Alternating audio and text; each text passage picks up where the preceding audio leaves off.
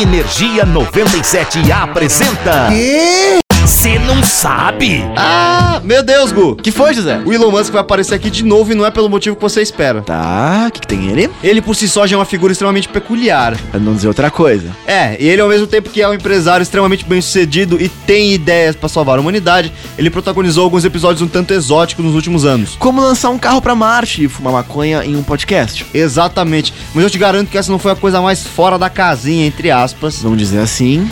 E que o nosso favorito vilão do James Bond na vida real fez. Frase longa, cara, mas solta. Basicamente ele lançou um single de rap. Como assim, mano? Né? O nome da música é Hip Harambe. Harambe não era aquele gorila lá que foi executado no zoológico e virou meme? Esse mesmo. Cara, por quê? Acho que era só pela zoeira mesmo. Ele compartilhou no Twitter o link do SoundCloud dele com a música usando o título Emoji Records. Minutos depois ele tweetou que estava desapontado que a gravadora dele falhou e, bom, basicamente é isso.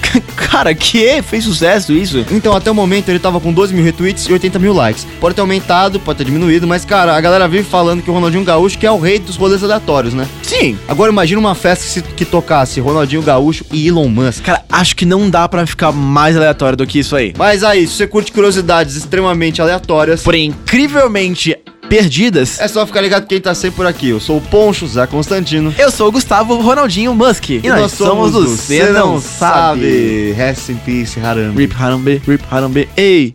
Energia 97 apresentou... Ah, já sei. O quê? Você não sabe?